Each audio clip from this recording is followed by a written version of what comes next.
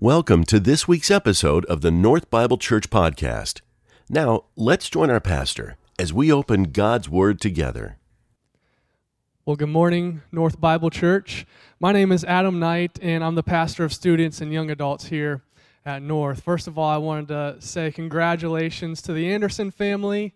Aaron and Amber and little brother Isaac are welcoming in baby Hazel to their family this week.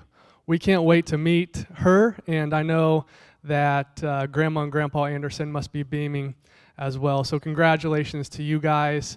Everyone else who's tuning in online, thank you for, putting your Hamilton viewing experience on hold right now, or however else you're celebrating the holiday weekend. We're grateful to gather together online. We're continuing our Crucial Questions series this week.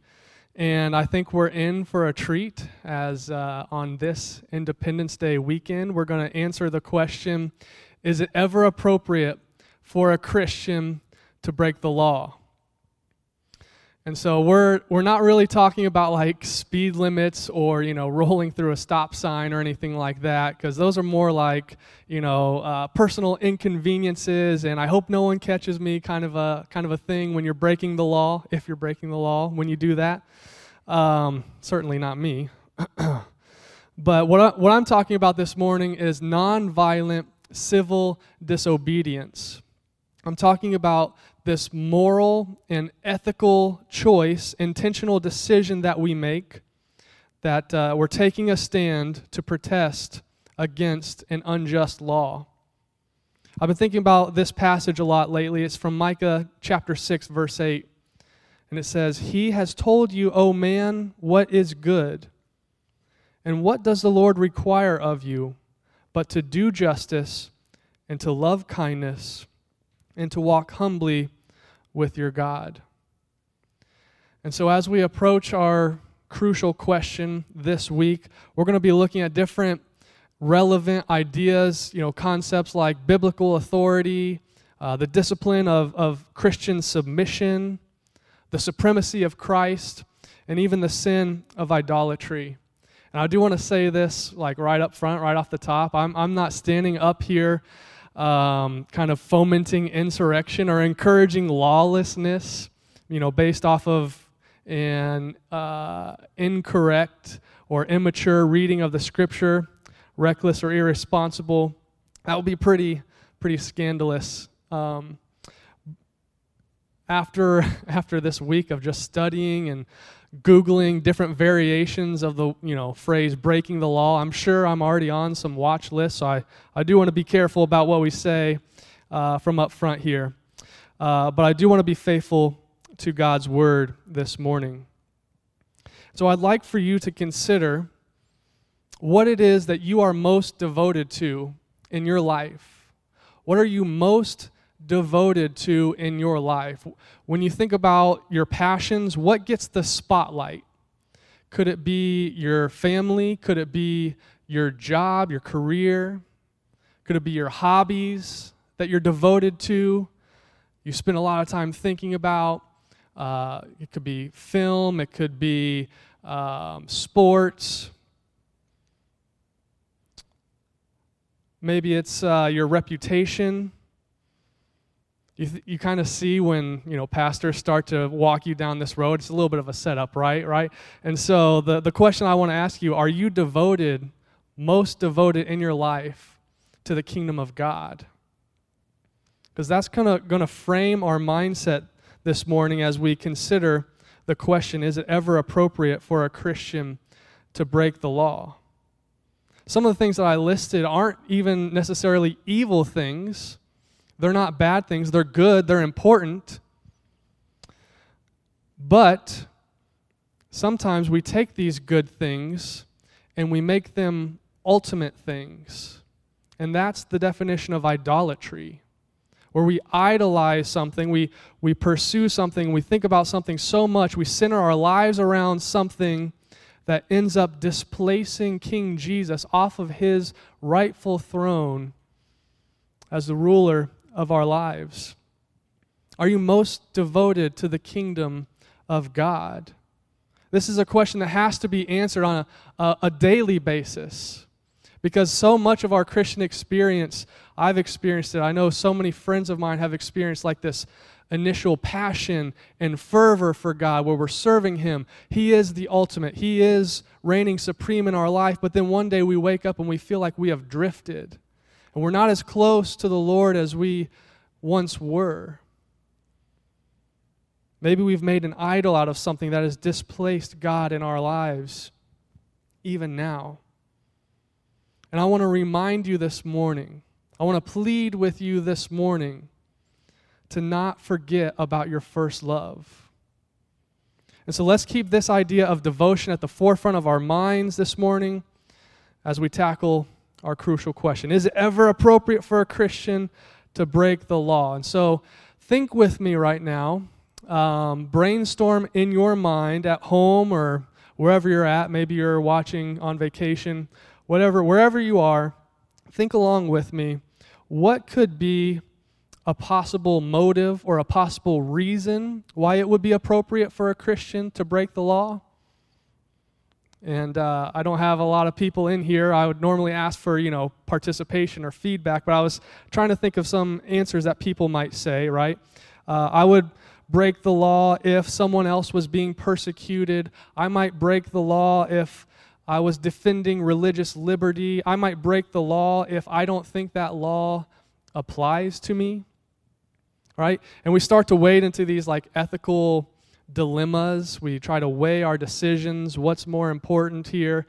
The classic ethical question, would you steal a loaf of bread in order to feed your impoverished family? I mean, you can think of so many different others maybe that I didn't even list. But what I want to do this morning is boil all of these motives down to one simple reason. One simple reason why we as Christians might find it appropriate to break the law. And that would be simply, I'm following Jesus. I'm following Jesus. Will you follow Jesus no matter where He leads you, no matter what the consequences are, no matter what the destination is, no matter what is the cost? It's a pretty radical question, but Jesus puts it in pretty radical terms. Look with me to Luke chapter 14 as He challenges His own disciples about counting the cost of discipleship. He says, if anyone comes to me and does not hate his own father and mother and wife and children and brothers and sisters, yes, and even his own life, he cannot be my disciple. Are you more devoted to your family, to your children, than you are devoted to God? If so, that's idolatry. Jesus doesn't want us to actually hate these people, right? He doesn't actually want us to despise our family or treat them horribly, because we know in other places of the Scriptures, He commands us to love everyone, even our enemies, even the people that would hate us. But the gauge is there. The measurement that Jesus is setting up for us is that God is up here, and everything else can fall into place underneath the supremacy of our Lord. Do you have that level of devotion to God, where family doesn't rival God's ultimate spot in our lives? Are you willing to forsake everything that you hold dear in order to follow Him? If you answered yes to that question, I do want to say that your devotion is correctly ordered, and your obedience to Jesus does outweigh all other worldly considerations. I want to say, congratulations, you've been pre-approved for civil disobedience, but that kind of feels awkward, so let's just move on real quick here. So we're going to go through a brief history of people throughout, not only Scripture, but following the New Testament on into the present day, and look at where believers have engaged in breaking the law as they took a stand for their faith.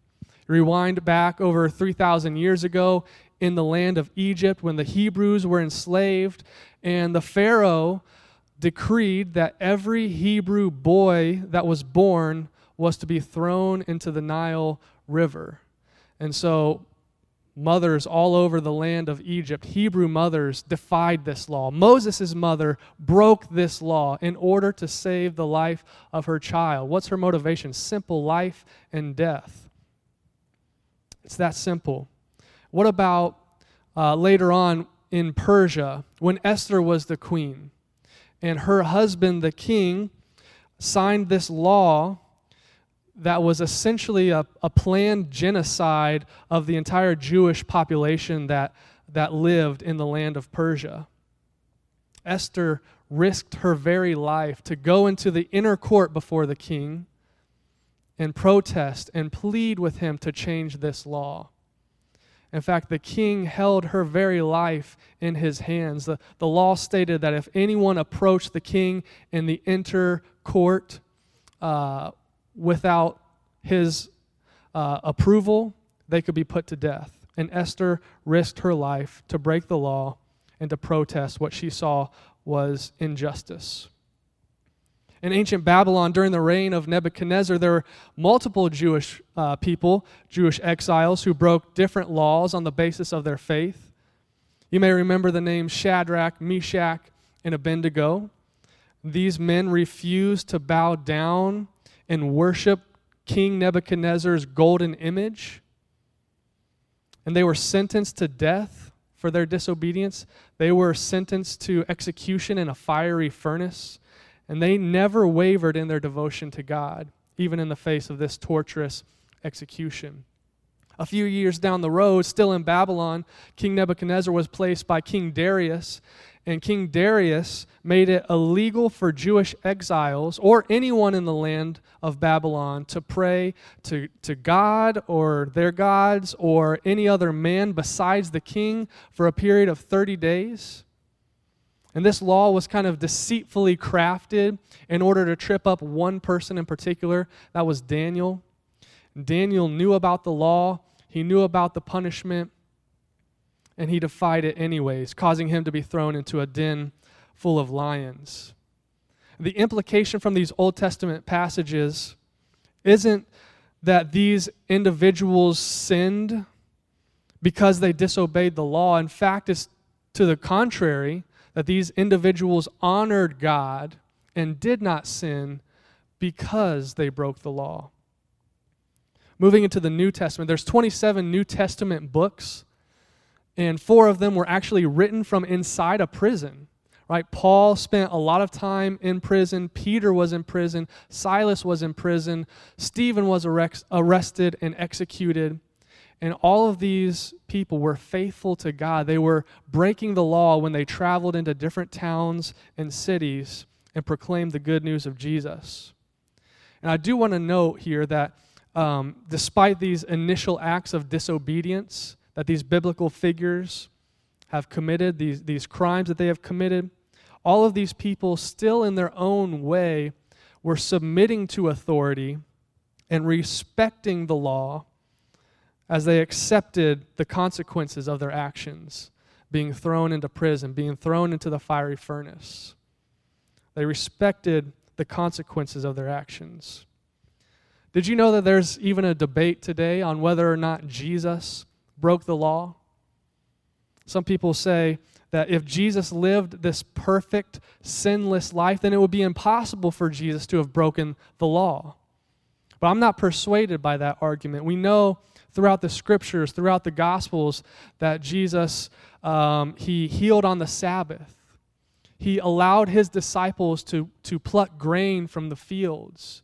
He had contact with people who were unclean. And you might disagree. You might object and say, these are merely religious customs. That doesn't really fit into our discussion on civic law. But consider this, that Jesus was executed by the Roman Empire as an insurrectionist, as a revolutionary. He died on a cross in between 2 other rebels, and he took the place on the cross of the key rebel, Barabbas. I'm of the opinion that Jesus did in fact break the law, and for me, that does not sully his purity or his perfection. After Jesus, the early church, there were Christians living in the Roman Empire, and they were martyred for their faith. They were killed. For them to proclaim Jesus is Lord was this political statement, a dangerous political statement, because when you say Jesus is Lord, you're implying that Caesar or the emperor is not.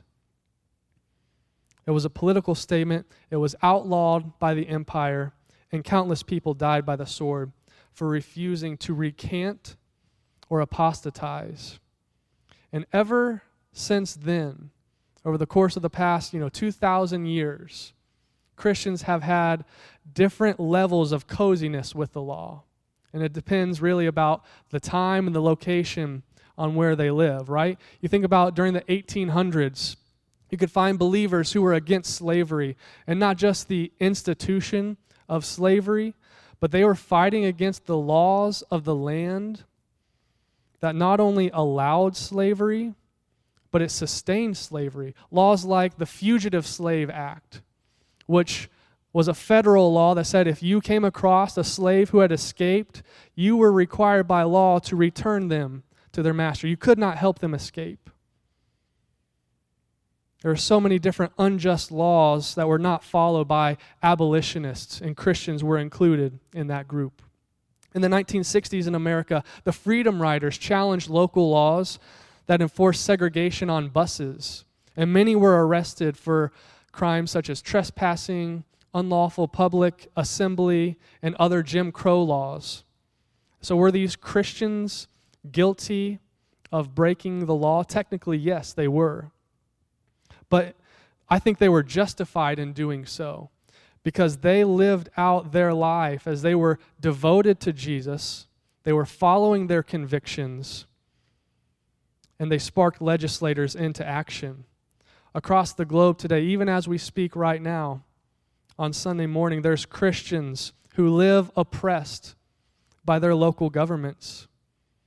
They are actively persecuted simply by having a faith in Jesus Christ. A lot of these people stay underground and stay hidden in order to maintain their resistance to the government. Which brings us to America. Brings us to right here, right now, 2020, where, we declare that we are one nation under God. We're a Christian nation founded on Christian principles. In fact, we have enshrined in our Constitution our First Amendment right to have the freedom of religion. And so as I've discussed this with a lot of friends and family, I've gotten pushback here that says, you know what, I think this question, is it ever appropriate for a Christian to break the law? I think that may be irrelevant to us today because our laws are founded based upon the Bible, right? Can we assume that there's just this perfect overlap in kingdom principles and our laws of the land? And I would caution against that fallacy this morning. I would caution against that fantasy because it has the potential to turn into idolatry. And so what happens when the rubber meets the road for you and I? How do we make this practical today? We're leaving the world of hypotheticals.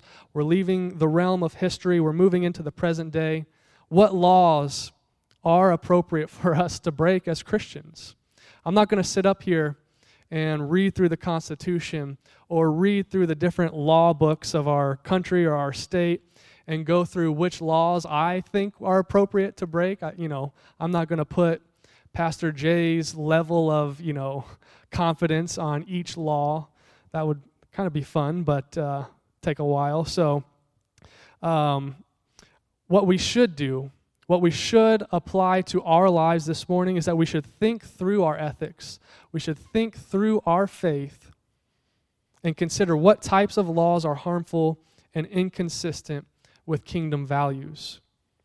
Proverbs chapter 31, verses 8 and 9 says, "Open your mouth for the mute, for the rights of all who are destitute.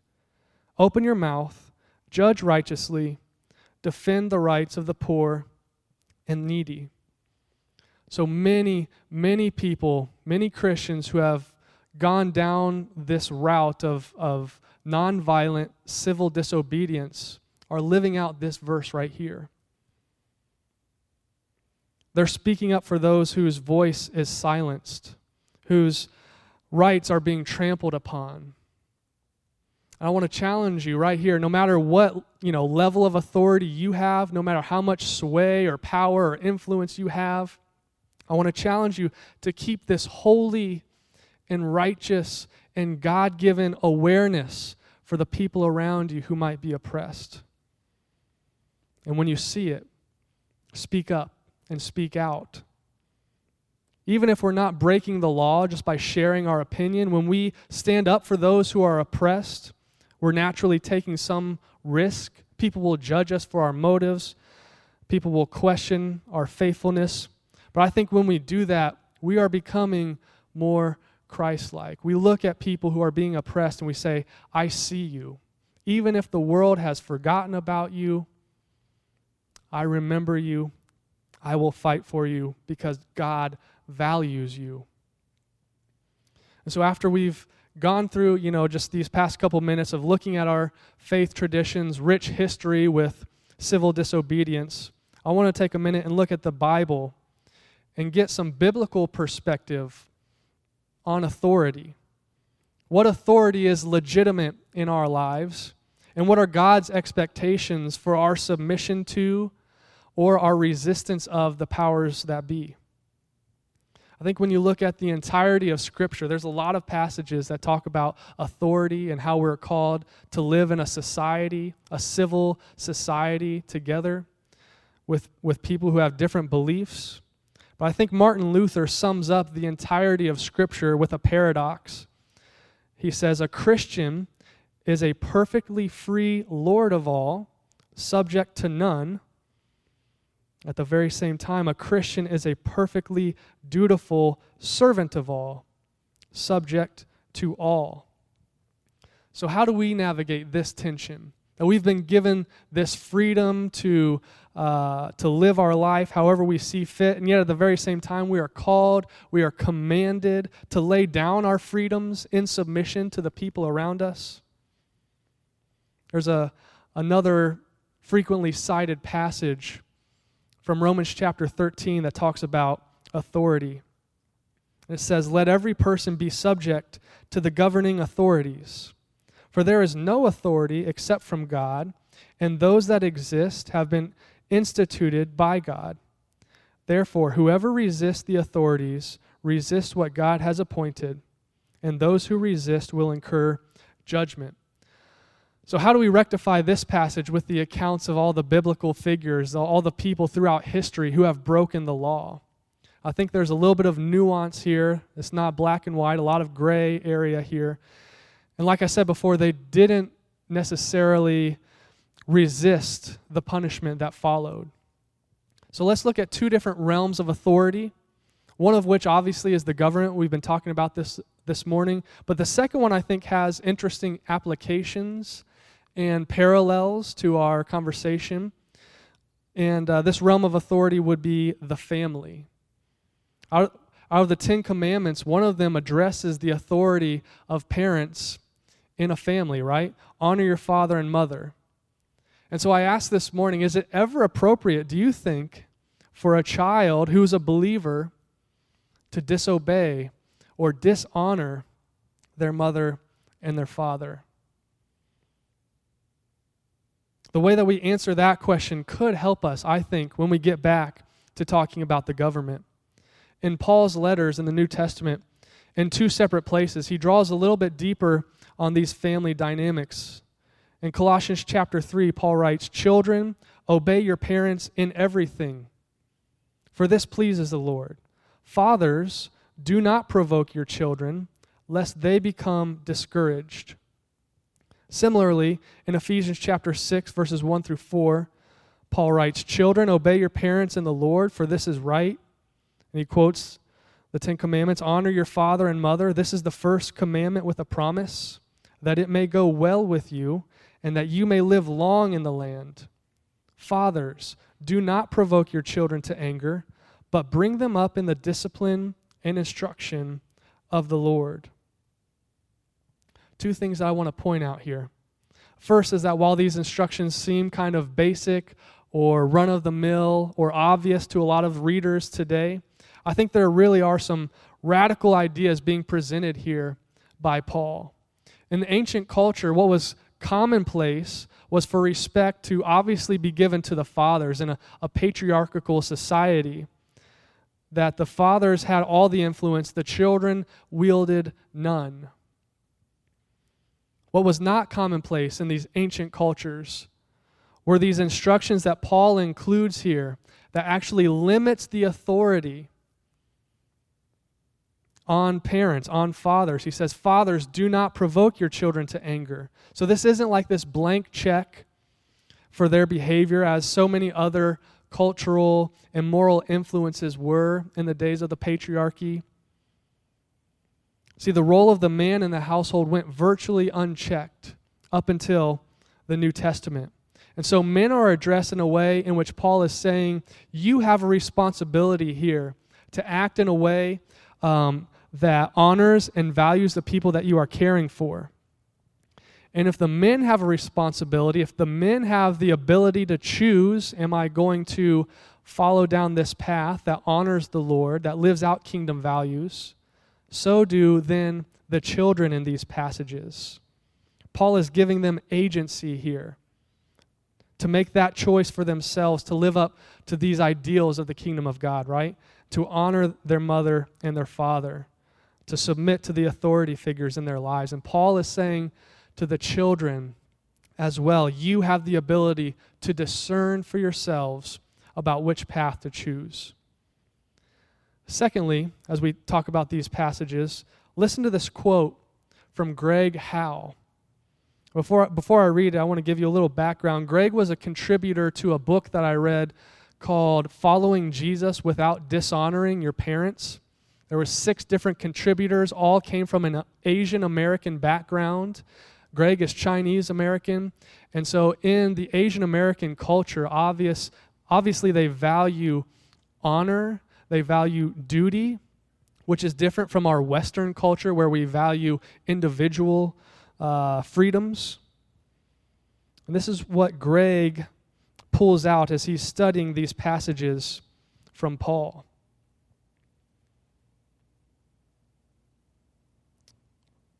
Here it is. He writes, it is important to recognize the context of Paul's teaching. He writes to a Christian audience in both epistles. Paul assumes, therefore, that the commands issued by parents and obeyed by children will be commands consistent with scriptural principles and oriented to kingdom priorities. Greg and the other contributors to this book, from a practical standpoint, they're wrestling with this idea of honoring their parents. You know, many of their parents were first-generation immigrants. They had come to America. They had sacrificed so much in life and saved up money in order to send their children to law school or medical school. They placed these expectations on their children. But Greg and a couple of these other authors were like, but I feel called into ministry. If I feel that God is calling me into ministry, but my parents have these expectations of going into law school, how do I navigate that tension? Do I dishonor my parents in order to honor God? And that's the context in which Paul is writing. And so the bottom line is when power is exercised by those in authority, obedience to God, when power is exercised by those in authority and obedience or honor is demanded of those subjects, it is in the context that the powers that be are acting in good faith, in obedience to God, and living out God's call on their lives. So I believe that not only applies to the power structure of the family, the authority of moms and dads, but I believe that applies to different authorities such as the government. Listen to what 1 Peter chapter 2 says. Be subject for the Lord's sake to every human institution, whether it be to the emperor as supreme, or to governors as sent by him, to punish those who do evil, and to praise those who do good. For this is the will of God, that by doing good you should put to silence the ignorance of foolish people. Live as people who are free, not using your freedom as a cover-up for evil, but living as servants of God. So the emperor or the president or your parents or your board of directors or whatever authority figure it is that's in your life that you're trying to figure out how you can submit to them, each and every leader has a God-given responsibility to act in ways that are wise and just and scriptural. And if they are not, I believe therein lies the freedom to stand up against these injustices, to stand up against the abuses of power, to stand up against the corruption that may be found in our world. Biblical scholar David Weeks says the challenge for Christians is empowering the government to do what they are capable of doing, which is preserving order and securing justice, while restraining them from doing what they cannot do well or should not do at all. And so ultimately, we should conclude that those in power should follow God and that those under authority should also follow God. There's one final thing that I want to hit on this morning as we ask the question, is it ever appropriate for a Christian to break the law? And that's this idea of idolatry.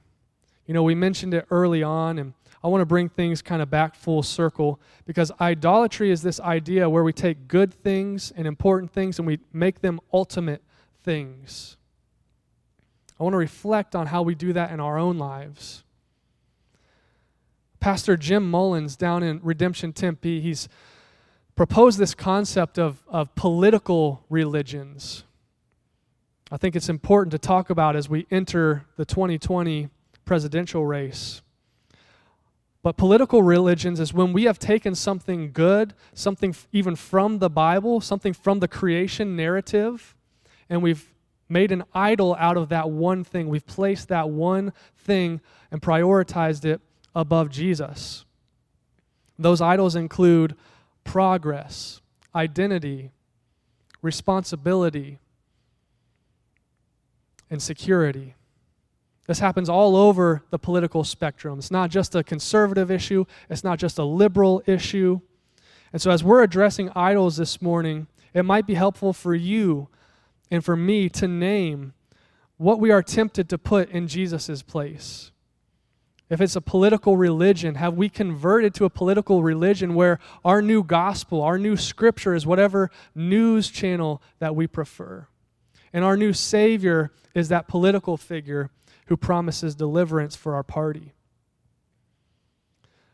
As Christians, we believe in the preeminence of Jesus, the supremacy of Jesus over all things, over human rulers, over cosmic powers, everything. He's the ultimate authority in our lives. He reigns supreme. We get that from Colossians chapter 1, which says, He is the image of the invisible God, the firstborn of all creation. For by Him all things were created, in heaven and on earth, visible and invisible, whether thrones or dominions or rulers or authorities. All things were created through Him and for Him. Jesus is sovereign over all corners of the universe. And when it comes to authority, whether that's found in the government, whether that's found in the family structure, or anywhere else, they all exist for Him. And so this morning, or this week, or next week, if you ever find yourself torn between obeying Jesus and obeying the law, we must choose Jesus every single time. Peter puts it so plainly in Acts 5:29 as he stands before the Sanhedrin and he says, we must obey God rather than men. We must obey God rather than men. Jesus is Lord. Jesus is King. And I want to invite the band to come back up this morning as we respond in that news, that proclamation, that we believe that Jesus is Lord of all, Lord of my life, Lord of this nation, Lord of this world. And we want to look for places in our lives where we have not given him full reign. Places where we have silenced his voice, minimized his influence. We want to magnify Jesus together. Would you pray with me? Heavenly Father, hear our hearts this morning. We come to you humbled. We submit our lives to you because you are Lord of all. You hold the ultimate power, the ultimate sovereignty, not just in my life personally, not just in this church, but across the globe. And we want to honor you.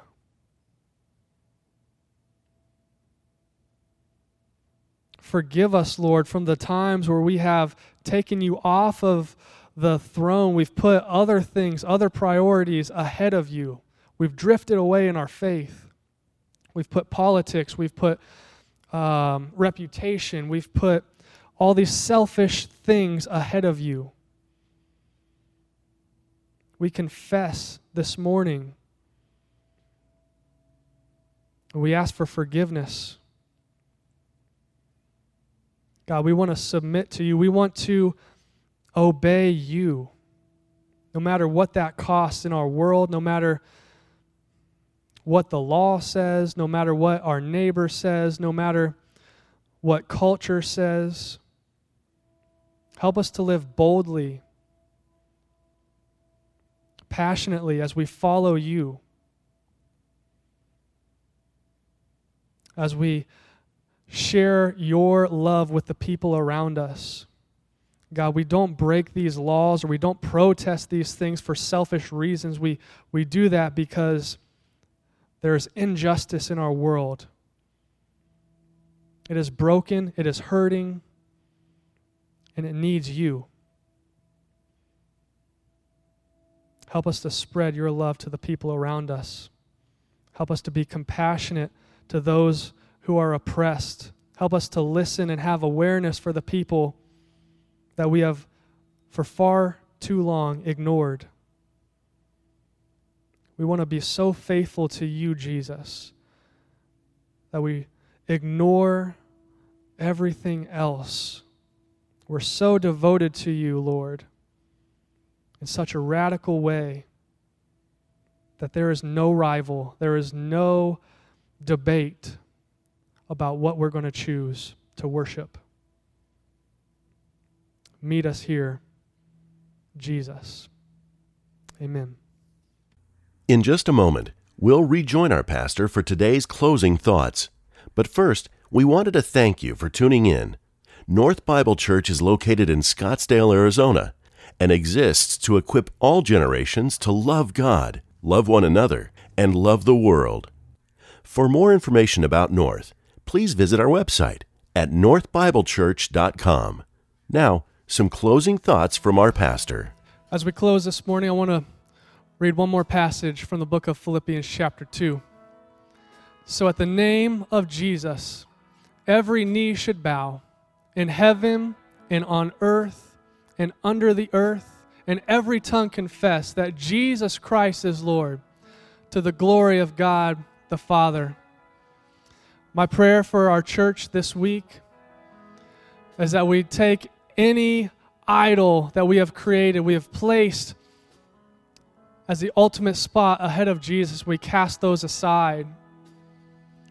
Where we've taken things like politics, we've taken things like selfishness, and we've placed them ahead of Jesus. We want to magnify Jesus in our church, in our neighborhoods, and in our world. May God be glorified in us as we live as citizens and share His love and His character with the people around us. We love you guys. Have a great week. Thank you for joining us for this week's message. North Bible Church is located in Scottsdale, Arizona, and exists to equip all generations to love God, love one another, and love the world. For more information about North, please visit our website at northbiblechurch.com.